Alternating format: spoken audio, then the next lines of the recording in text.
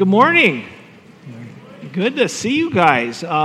If we haven't met, I'm Pastor Jeff Seaver, and so looking forward to sharing God's Word with you this morning because I needed it. So it's fun to share with others what God gives to you and kind of meets a need in your own life. These are really interesting times. I know it's not a big deal, but Kathy and I decided to take on a little painting project. A lot of us, I think, have found stuff to do around the house these days, and they were out of those little rollers. You know, they had the big rollers, but they didn't have the little rollers. And I was talking to Ben at the paint department. He says, yeah, there's a lot of stuff we don't have these days. You know, that's not a big deal, but it's just kind of a reminder that we're living in different times. Those of you that have been looking to can your garden produce, a lot of us have taken gardening up again this year. You realize that there's a shortage of lids and rims and different sizes of the jars. Not a big deal, but we are living in different times. How many of you wish that this time was over? At least we could know, there we go. You see, you're feeling it in your own different way.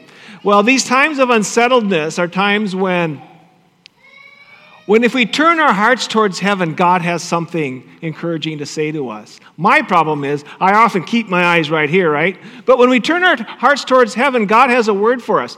And this word that we're going to take a look at as we begin this service to kind of reflect on why we're talking about God's purpose for us this fall, this word is a very familiar one. You may have it on a coffee cup at home or a plaque, or maybe you have it on a tattoo. I don't know.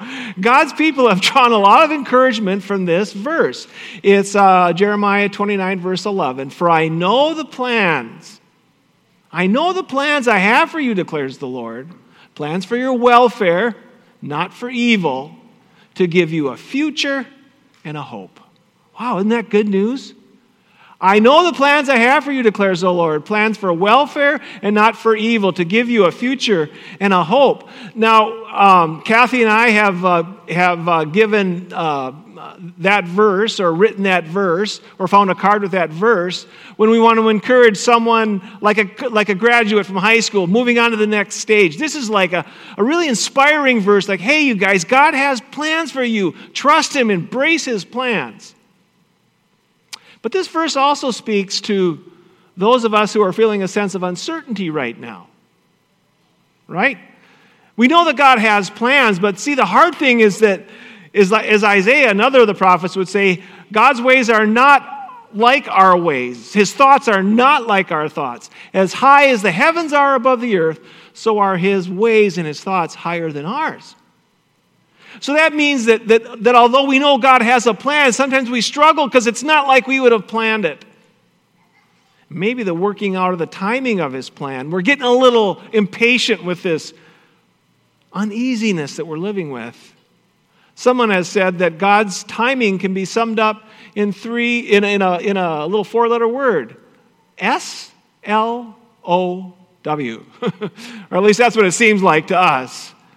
We seem to be in a little more hurry than God is. Which brings us to this verse. Now, some of you may know this, but I think all of us are at a place where it's good to be reminded that this verse was written by the prophet Jeremiah from Jerusalem to God's people who were living in very uncertain circumstances.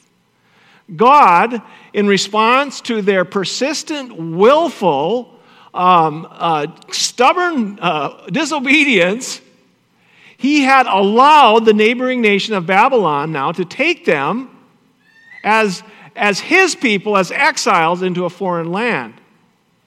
God had allowed this.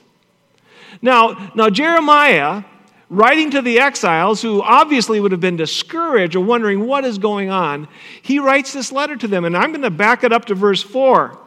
Because we're going to see something here. Not only is it important to remember God's promises, but as we wait for those promises to be fulfilled, that we remember His purpose. His purpose for us now. You see, it's so easy to get paralyzed by circumstances that are stressful, that are anxious, that are hard, that are difficult. It's easy to just kind of unplug from life and be paralyzed. God said to His people through Jeremiah, no, you have a purpose. Let's listen.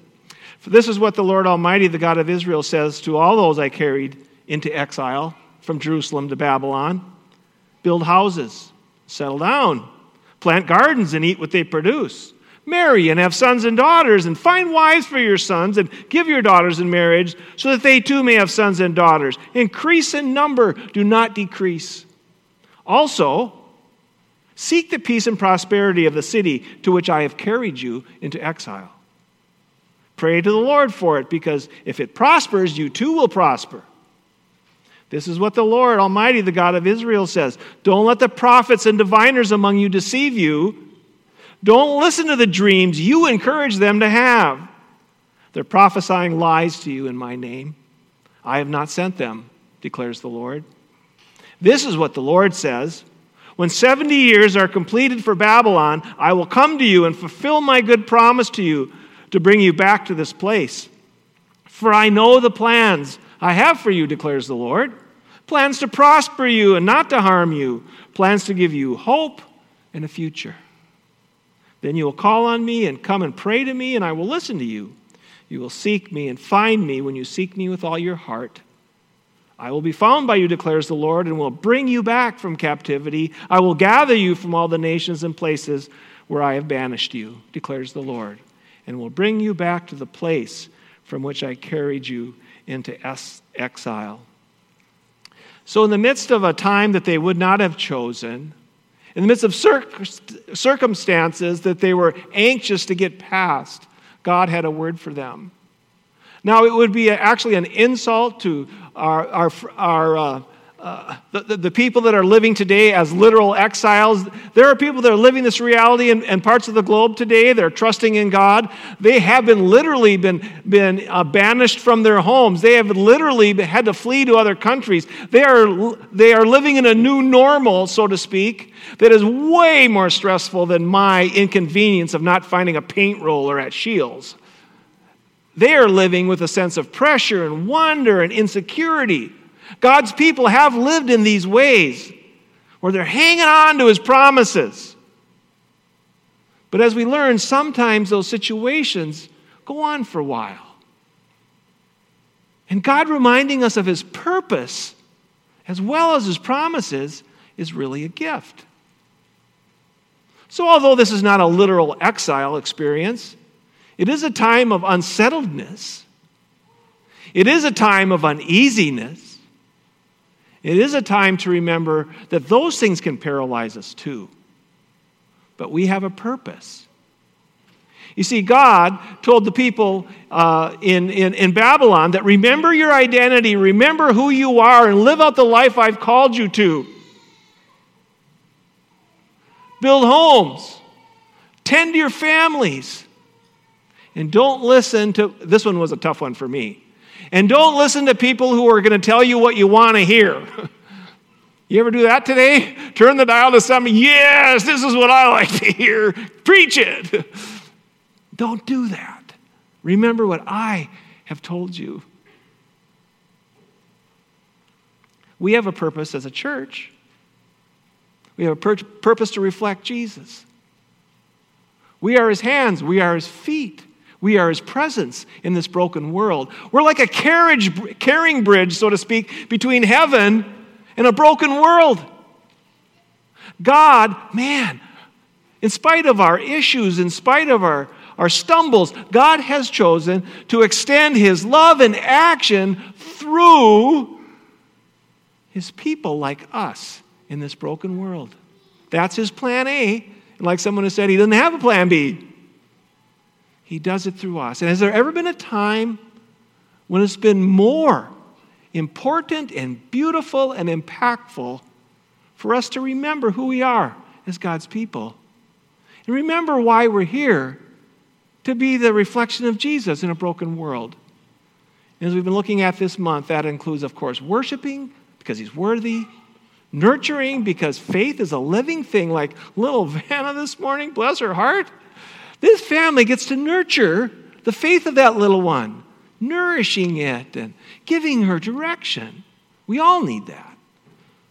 Pastor Christian will talk about evangelizing. It's still good news, and there are lost people very close to us. Do we quit when we're kind of unsettled, or do we say, no, this is an opportunity? There's probably never been a more, I shouldn't say never. Pastors like hyperbole. I'm sorry. This is one of those times when putting the love of Jesus in action can have beautiful, important, impacting results. John, who was one of Jesus' inner three, he was a disciple who was called to leave his life as a fisherman and become a follower of Jesus, that he might be sent out with a message that has changed our lives if we've come to believe. John wrote in John chapter 3, beginning with verse 16, and you're saying, John 3:16? I know John 3:16. This is a different John 3:16. John recorded his memory or sense of the life and message of Jesus in the Gospel of John, but he also wrote three letters to ordinary Christians like us. John 3:16 in his Gospel says, and some of you could say it aloud with me, "For God so loved the world that he gave his only Son, that whoever believes in him might not perish but have eternal life." Powerful verse. That's the gospel right there. But when we see that verse, we probably think, whoever believes in him. What does it mean to believe? Well, John's thinking not just of a kind of a mental assent and agreeing. He's thinking a whole life embracing, believing in who Jesus is and his call on our lives. So in 1 John chapter 3, listen to this. 1 John chapter 3, verse 16. Notice it's very similar to John 3:16 in the gospel, except it calls our whole life into this life of faith. 1 John 3:16 says, "This is how we know what love is. Jesus Christ laid down his life for us, and we ought to lay down our lives for our brothers and sisters. If anyone has material possessions and sees a brother or sister in need but has no pity on them, how can the love of God be in that person? Dear children, let us not love with words or speech, but with actions and truth." Man, that's just kind of pretty much straight on right where we live, isn't it? Who can argue with what he said? Let's read it aloud together. This is how we know what love is. Jesus Christ laid down his life for us, and we ought to lay down our lives for our brothers and sisters. If anyone has material possessions and sees a brother or sister in need but has no pity on them, how can they say the love of Christ is in that person? Dear children, let us not love with words or speech, but with actions and truth. You know, actions of love transcend all languages and cultures. We might not be able to understand the words, but when we are loved actively, that makes the point. It reflects Jesus. Have you ever coveted someone else's spiritual experience? I have. I was a teenager, and I was in a setting where there was a pastor who was also an artist, and he was using the medium of chalk. And he was working on this big black canvas. I don't know if it was canvas or not, but as he was making these strokes and getting different colors and making these strokes, all of a sudden there was this face coming alive on the canvas, and what I saw was the arms of Jesus and his head and his crown, and he put a little red here and there, and man, I'm watching this and I'm thinking, how does he do that? That's what I was thinking. And then I saw Diane. She was a little ahead of me and to my left. I can see her today. This beautiful young girl with tears running down her cheeks.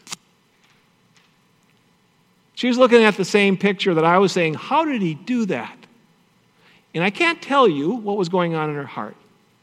But I wonder if it wasn't this. Why would he do that? Why would he do that? And for us, as God's children, Pastor Christian mentioned at the baptism, this is a straight-out gift. God makes this move towards us. Why did he do that? Because we needed it. And he loved us so much that he met us with that need of a powerful act that would bring us forgiveness that would bring us peace, that would bring us hope for the future, and would give us purpose today. I don't know if that's what Diane was thinking about as she looked at that portrait of Jesus, but I know what John was thinking about when he wrote these words. You see, John was there. John saw our Savior literally on the cross for us. He saw him. And he loved him. And he knew that Jesus loved John. In fact, Jesus said to him, while Jesus is dying on the cross, "Hey, John, take care of my mom." Wow. Take care of my mom. This is love. Jesus Christ laid down his life for us. So we should lay down our lives for our brothers and sisters. If any of us has material possessions and sees a brother or sister in need, but has no pity on them, how can the love of God be in that person? Dear children, let us not love with words or speech, but with actions and truth. And I am so grateful that John put it this way. You see, in my natural person, in my broken, selfish Jeff, I need to be reminded how I've been loved. How I've been loved when I didn't deserve it. How God saved me in spite of the sins I committed, and he saved me knowing I wasn't going to do it perfect. But he laid down his life for me. So when I'm up against a situation when it's hard to love, and when I don't want to love in action, John goes back to what he remembered. And although we can't be there like John was, literally, we can be there as God takes his word that describes that account, that gives us the meaning of that account, and his Holy Spirit makes it personal. You are loved. Jesus laid down his life for you. And we are called, as a reflection of his love, to extend that love in this broken world. Really matters. We have promises, but he's given us a purpose too. Jesus went on to tell a story. It's a very familiar story about loving one's neighbor. In fact, most of the stories about Jesus aren't stories he told. They're stories about what he did. I mean, if you take out love in action, if you take out the moments when Jesus was caring before he laid down his life, I mean, he was constantly interacting with people in a caring way, whether they were afflicted with leprosy or afflicted with lonely selfishness like rich Zacchaeus, whether they had just lost a son like the widow of Nain, or just lost a 12-year-old daughter, whether they were hungry, whether they were ashamed like the woman caught in adultery. Whenever Jesus was there, he not only had things to say, but he touched them and he met them at their point of need. That's the way Jesus is. But he told a story about love and action that continues to speak to the church today. But I'm going to suggest that before I read this story, that we not miss the significance of one word in the story. And it's the word Samaritan. Samaritan. That might not be a big deal to you. It was a huge deal when Jesus told this story. And maybe we're going to get it a little more because of the situation in which we're living today. I don't know. You guys sensing any divisiveness out there? Maybe even in here? In Jesus' day, there was ethnic tension between the Jews and the Samaritans. There was religious tension between the conservative Pharisees and the liberal Sadducees. And there was political tension between the zealots who were ready to throw in their lot to see the kingdom of David return, and those who had sold out or compromised with the Roman occupying forces, like Matthew, Jesus' disciple, who once collected taxes for the Romans. The sense of division is part of the fallenness in this broken world, and we're feeling it today. So when I think of the people that right now I'm having issues with, Let's see, Tuesday night we're going to have an election. You guys know, I'm not an election, a debate. That ought to be interesting. So who's going to vote for Biden and who's going to vote for Trump? Just kidding. No, we're not going to go there, all right? Any tension there these days? I'd say a little bit. How about, man, I grew up in the 60s. As a kid, racial tension was awful. Hasn't gone away, has it? And when we think about how to address racial tension I bet there are some of us in this room that have a different perspective on how we should address racial tensions. I know there is. How about this COVID thing? It affects communities. It affects churches. It affects families. We have difference of opinions. We're empty nesters, but we kind of have two opinions in our house. Oh, I'm still working on Kathy. We'll get it. No. But think of someone who thinks politically different than you right now. Think of the person on the other side as a Samaritan. Think of someone who doesn't see the solution to the race issue right now like you see it as a Samaritan. And think of somebody who's taken a different perspective on this pandemic. And you don't understand how they can even think that way. Think of them as a Samaritan. And now, let's listen to Jesus' story. On one occasion, an expert in the law stood up to test Jesus. "Teacher," he asked, "what must I do to inherit eternal life?" "What is written in the law?" he replied. "How do you read it?"